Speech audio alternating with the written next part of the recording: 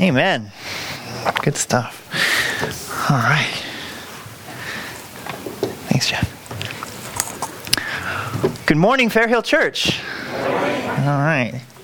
Well, it is good to be with you this post-Easter Sunday, which apparently draws people into vacation mode, but the remnant is still here, so good to have you all. It's a bit of a free week. So we just finished our series, The Crescendo to the Empty Tomb. The Crescendo to the Empty Tomb. And it was a little hard because we just came off the crescendo. So what do we do after that? And we were talking about how everything moves towards the resurrection of Jesus Christ, that's where our hope is found. That is where our life is found. That's the world's hope for salvation is in Jesus Christ himself. And as we thought about that, I thought it'd be helpful if we thought about kind of the second really big pinnacle day that we are waiting for, the day of the Lord. The day of the Lord. That there is a second resurrection day when it won't just be spiritually true as found in the resurrection, when there will be the true resurrection, the true victory of Christ, where his rule and his kingship will be universally felt everywhere and for all eternity. So today we're talking about the day of the Lord. Now, as we think about the day of the Lord, I think we think about it with a little bit of trepidation. As I think about the day of the Lord, we think about, okay, Jesus coming to judge the world. He's coming back and he's holding everyone accountable. And I think as we think about that day, it can be a kind of a litmus test for our faith and for where we actually find our hope and our salvation. Because as I think about the day of the Lord, I can waver more when I think about him coming to judge the world than I do at other times. That I think, well, how will Jesus receive me? That when that trumpet blasts, when the world goes dark, and there is Christ standing before us, what do you expect his face to look like? Is he going to be disappointed? Is he going to be frowning?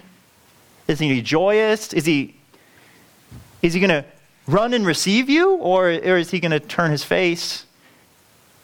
What is our hope there? That when he comes to judge the world, how will he receive you?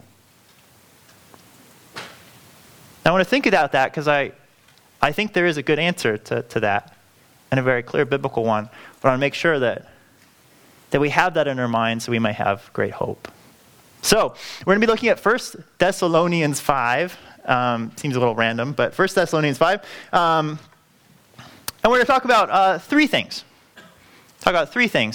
That the day of the Lord is guaranteed by the resurrection of Jesus Christ. That the resurrection was the beginning, in a sense, of the day of the Lord. Second, we're going to be looking at the fact that the only people who are saved from that day of the Lord, who can rejoice on that day, are those who are called the children of light in this passage. So we're going to look at the children of light. And then finally, we're going to see how Jesus' resurrection is our one hope, even in the day of the Lord. So read with me, 1 Thessalonians 5. We're going to be looking at verses 1 through 11. Verses 1 through 11 in 1 Thessalonians. Now concerning the times and the seasons, brothers, you have no need to have anything written to you. For you yourselves are fully aware that the day of the Lord will come like a thief in the night. While people are saying, there is peace and security, then sudden destruction will come upon them as labor pains come upon a pregnant woman, and they will not escape. But you are not in darkness, brothers, for that day to surprise you like a thief. For you are all children of the light, children of the day. We are not of the night or of the darkness. So then let us not sleep, as others do, but let us keep awake and be sober. For those who sleep, sleep at night. Those who get drunk are drunk at night. But since we belong to the day, let us be sober, having put on the breastplate of faith and love, and for a helmet, the hope of salvation. For God has not destined us for wrath, but to obtain salvation through our Lord Jesus Christ, who died for us, so that whether we are awake or asleep, we might live with him. Therefore, encourage one another and build one another up, just as you are doing. Pray with me. Father, as we think about this passage, we are humbled. We praise you as the God of all justice and the God who comes to make all things right. And Father, we recognize that there's a lot to be made right in us. And so we ask that we would have hearts to receive what you would show us in your word. Would you empower us by the Spirit to apply these things, that we may glorify Christ, love him more, and ultimately worship you. We pray this in Jesus Christ's name. Amen. All right, so the first thing we're going to see is that there's a guarantee that the day of the Lord will come because of the resurrection. So let's start at verse 1. Now concerning the times and the seasons, brothers, you have no need to have anything written to you. So Paul to the church in Thessalonica, the Thessalonians, he's pretty optimistic. They're actually doing pretty well. And so for the most part, he's just reminding them of things that they seem to already know. And he's reminding them of the seasons and the times. The seasons and the times. And he wants them to know about these, and then in true Pauline fashion, he knows they know, but he tells them anyway. So verse 2. For you yourselves are fully aware that the day of the Lord will come like a thief in the night. While people are saying there is peace and security, sudden destruction will come upon them as labor pains come upon a pregnant woman, and they will not escape. So he's saying that the day of the Lord will come, and that they know the times and the seasons. The times and the seasons are such that they weren't what they were before. The times and the seasons, basically the time that we live in, the era we live in, is different because of the resurrection. With the resurrection, the times have changed. So that the kingdom has been established. Jesus' kingdom and his rule is already established spiritually on the world. That he has already had his personal victory over death and sin. And that guarantees that his personal victory would then become this cosmic world victory over sin and death. That he came as the conquering king on the cross, and he comes again as the conquering king in the physical, real sense. Like a thief in the night. Now, what does that mean? What do we do with that? The thief in the night. What does a thief do when they come to rob you? The one thing they don't do, they don't give you a letter that says when they're going to come.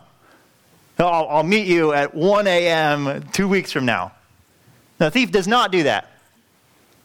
I think, though, as a church, kind of holistically, we've adopted some theology that says that, well, maybe Jesus will give us a note. That there will be all these signs, and there's been countless people who have tried to predict the times and been wrong. And I think that reveals something about our heart. That Jesus is very clear. He will come like a thief in the night. You will not know when he's going to come. But we want a little more clarity. I think we want a forewarning so that maybe we can change some things. We can get ready, and so we're not caught off guard. Unfortunately, no, we have no such guarantee.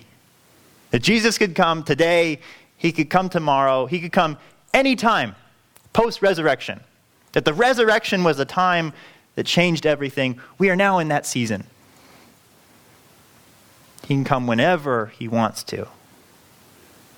No warning, a trumpet will blast, and we'll know that the Lord is here.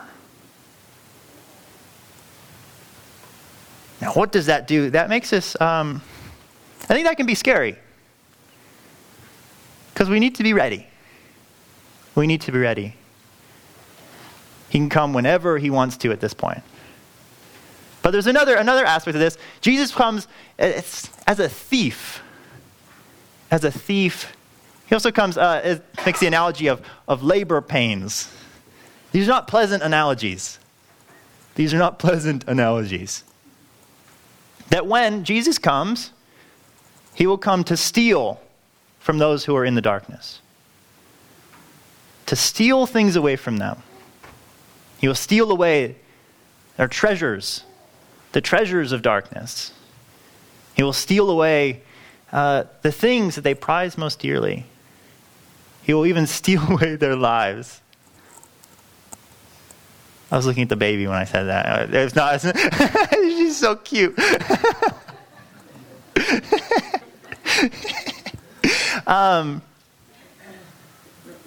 He comes as a thief. He comes as a thief.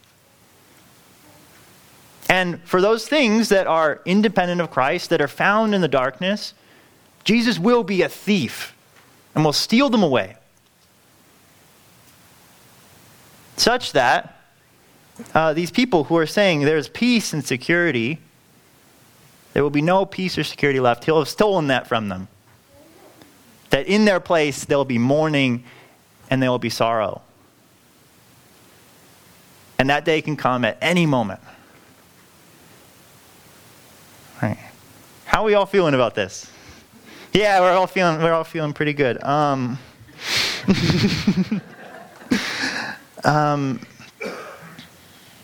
This is scary. Because Jesus, before he came in humiliation, he came as the baby, who is not very intimidating.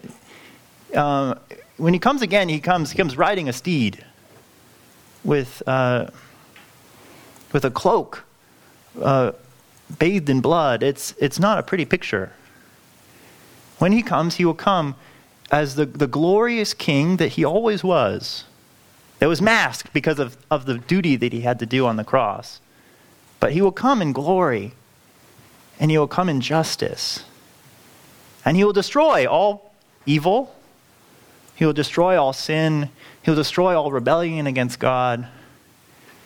And there will be nothing left. Nothing left but his glory and the things that glorify him. And he can do that at any moment. Now that is why this verse in Amos 5, it's really good. Woe to those who desire the day of the Lord. Why would you desire the day of the Lord? It is darkness, not light. As if a man fled from a lion and a bear met him. It is darkness and not light. And so God is telling his people, like, do you realize what the day of the Lord means? That you're all excited about it, but do you have reason to be excited? Or are you going to be destroyed on this day? This is a day that you shouldn't be joyfully wanting to see. And this is where God is very honest with us about this day. That he tells us to his people. And if we're going to want this day to happen and look forward to this day, we need to have a good reason for why we want to see it. We need to know that we stand on solid ground. Right. So how do we respond to this? The problem is that we tend to respond to this by thinking that, well, I need to get my act together. I need to get my act together. And that's why we want the forewarning. Because if it, before there's going to be like 10 earthquakes in 10 different cities, and then we know, I need to be a good person now. Muster it all up until the final warning comes. Then I think I can do it for a little bit. All right. That is not the strategy. And that's not the strategy because God has an all or nothing take on this. That if you are in the darkness, if you are a child of the darkness, there is nothing you can do to get into the light. It's not a gradual process. We are without him, we are children of the darkness. And the thief will come upon us as a thief in the night and steal away everything that we have. Now, how do you know if you're trying to be a good enough person to earn your way into the kingdom? All right, if you think about the day of the Lord and you think, well, I just need a little more time. He can't come tomorrow because I'm not quite where I need to be yet. If that's how you feel about the day of the Lord, you're mustering up your righteousness, trying to prove to God that you get to escape judgment, that you're going to be good enough to pass the test. Or maybe you vacillate back and forth, and you're like, well, Jesus, you should have come last week, because last week I was doing pretty well, but this week, don't come, Jesus. I'm not ready for you this week. And that's gonna suck all of the joy and all the assurance out of the Christian life. That we're going to be vacillating back and forth. We're going to look at the day of the Lord and we're going to tremble because we should tremble. We're not going to pass the test if we are children of the darkness and just trying to muster up some goodness for enough time to do well right when Jesus comes. There's no hope in that. God remembers everything. He sees everything. He's going to remember a month back when you weren't doing so well. We cannot fool him. So what do we do? What is the strategy? How do we prepare ourselves for the day of the Lord? Well, let's look at what Paul says to the church of Thessalonica. Verse 6. Verse 4.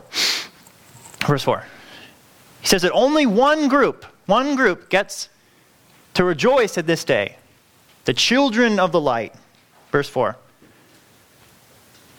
But you are not in darkness, brothers, for that day to surprise you like a thief. For you are children of light, children of the day. You are not of the night and of the darkness. Now, this is a pretty bold statement. That Paul boldly says that, you know what, you don't have to worry. Because you know what, you're not in the darkness. You're not one of those people. And when Jesus comes for you, he's not going to come to steal. He only steals from those in the darkness. That if you are in the light, he actually comes to bless you. He comes to be your house guest. He comes to welcome you. Because his kingdom is the kingdom of light, and you will be well received in that kingdom. Because the children of light, they are born of the kingdom of light. They are pure. They are beautiful. They are glorified. Their hearts long for the things of God. Their treasures are God himself and his worship. They are perfect. They are unstained. They are holy. And for those people, Jesus doesn't come to steal. He comes to bless and to give. In fact, the scriptures talk about kind of Robin Hood-esque Jesus. He actually swoops in, he steals from the darkness and he steals from the wicked and actually gives to the righteous. That those children of light, they have cause to rejoice in this day. They have cause to rejoice in this day. And Paul is certain that the Thessalonian church, they are of that category. They are children of the light. He's confident of it. There's no doubt in his mind. They are perfect in God's sight, and so they have nothing to fear. Now that's when we ask ourselves, would we describe ourselves that way? Are we children of light or children of darkness? There are only two options here. But for those who are of the light, they can be confident that when this kingdom comes, it's their king coming. It's their victorious one representing them. And what does this look like for these children of light? Look at verse 6. So then, let us not sleep as others do, but let us keep awake and be sober. For those who sleep, sleep at night, and those who get drunk at night. Notice that this is not Paul saying how to become a children of light, or a child of light. He's saying that this is how they act because that's who they are. They interact with the world as if they are walking in the daytime. As if the time is light, that everything is revealed to them. They have nothing to hide. And so they don't do two things. The first one is like exactly what we would expect. Very, very religious-y. They don't get drunk. Now, why is that on the list? I think this encompasses a larger category, that those who are in the darkness, they find life in sinful pleasures. They're hedonists. And that their joy is found in the darkness. Their joy is found in sin. That their life is there. That's where drunkenness is parallel throughout the whole scriptures, that wine makes the heart glad. And that drunkenness is sort of a dead pleasure. A dead way of seeking joy. And those who are in the darkness will seek that all over the place. These dead joys.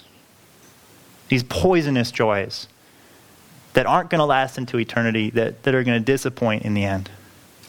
They're going to leave you broken and leave you dead inside. Now, I think we can understand that, okay, that's bad. There's another one that we might not expect.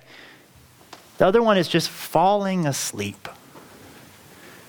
To be asleep. And that's where the bad guys in the Bible aren't just the people going out partying. It's also the very responsible people who go to sleep at 8:30, as they should, but they're asleep. Which in this book is kind of a metaphor for death. They are dead to the life that is found in Christ. They are dead to the promises of God. They are dead to worship. They are dead to the relationship with God that life is founded upon. Both of those things are evidence that you are dead, that you are not in Christ, that you are not a child of the light.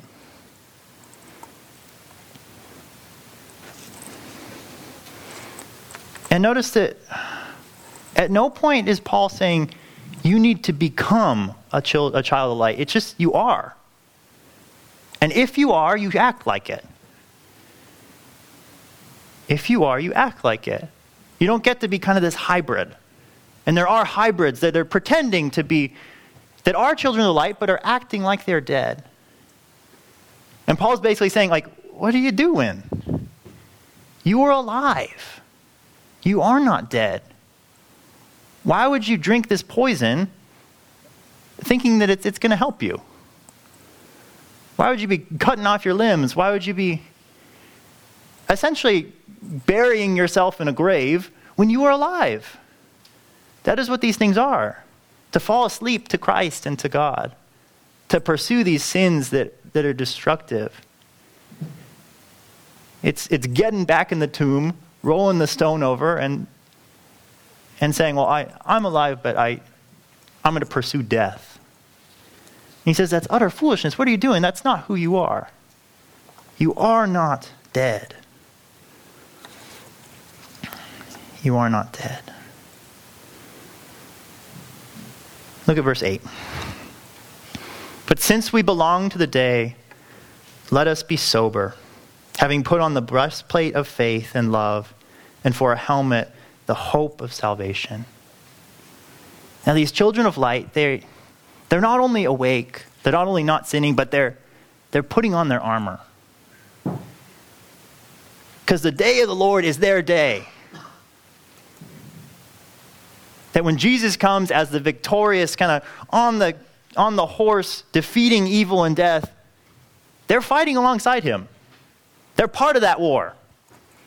We are part of that war. And then we take up our armor and we fight against sin and death and evil because we hate it as Christ does. We love the light. We love the things of God because there is light and life in those things. There is light and life in those things.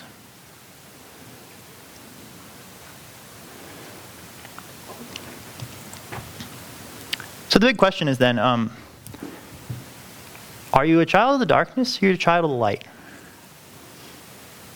You don't like muster up one or the other. You are one or the other. You are one or the other. And I would say, do you know which one you are? Do you know which one you are? Look at verse 9. It's the final point. The resurrection makes it very clear where you stand. And the whole passage stands on this part. Verse 9. For God has not destined us for wrath, but to obtain salvation through our Lord Jesus Christ, who died for us, so that whether we are awake or asleep, we might live with him. That is the foundation of this whole passage. That the children of light have been destined to salvation and destined to life. There is no wrath for them. And there is no wrath for them because of Jesus Christ. Jesus Christ who died for us. If Jesus Christ died for us, then we are the children of light. We are the children of light. That we are the holy ones. We are the perfect ones. That there is no more judgment because Jesus Christ on the cross bore that for us. That on the cross, Jesus took kind of the personal day of the Lord. That the day of the Lord came on Good Friday.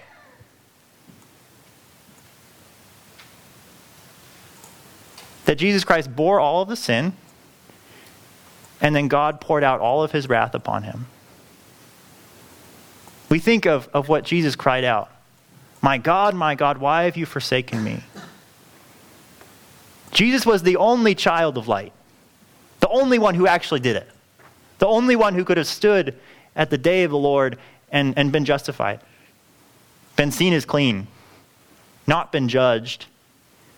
And yet here is Jesus on the cross crying out saying, my God.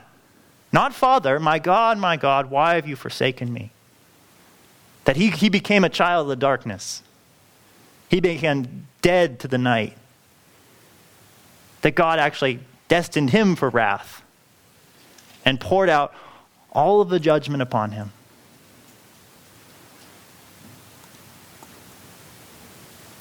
Now, if that is true, and we are in Christ, there is no more judgment for us.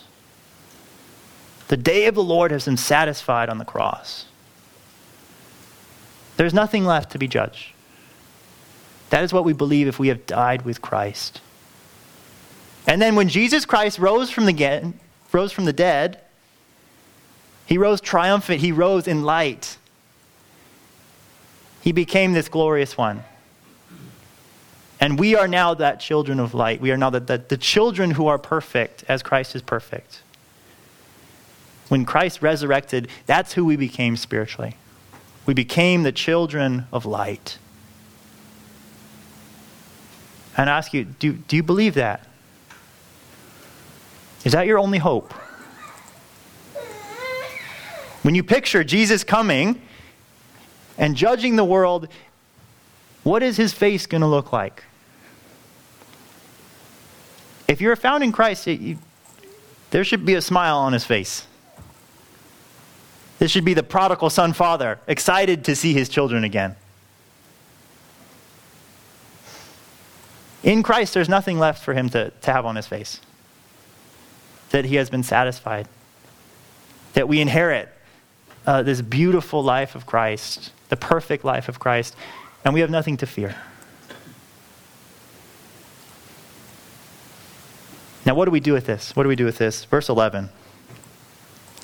Therefore, encourage one another and build one another up just as you are doing. Encourage one another. Tell each other, you are children of light. You are perfect in Christ.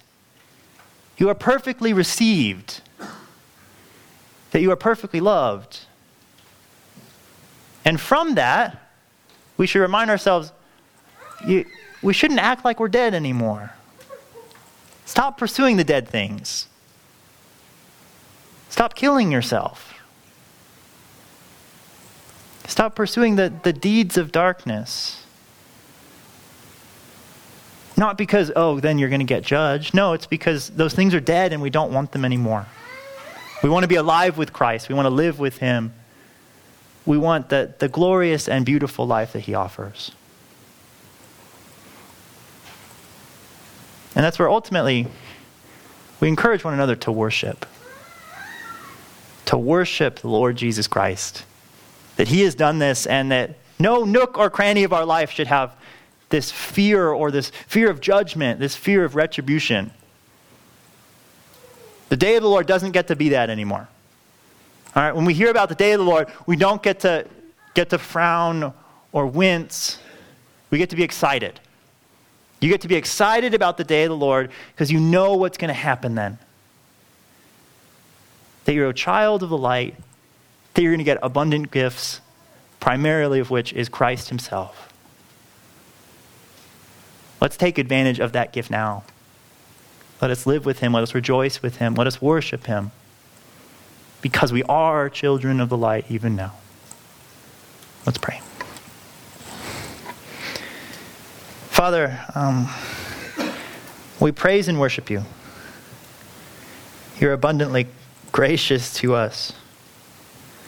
That in all of our sin and all of our hatred of you, you gave us your Son. You poured out your wrath upon him and not us. That we are not destined for wrath, we are destined to obtain salvation. Father, how unworthy are we, but we are very grateful. Father, as we think about your returning, your coming, the day of the Lord, we ask that we would not tremble, we'd be excited. We'd be joyful. We would trust that Christ is enough, that his blood has washed us, that we are already what you say we are. And now, Father, give us a greater sense of joy to walk in that, to walk in the light, to walk in life, and to walk in the joy of being in your presence. Father, would we be filled with the Spirit, that we may be empowered to do that we may honor your name. It's in Jesus' name we pray. Amen.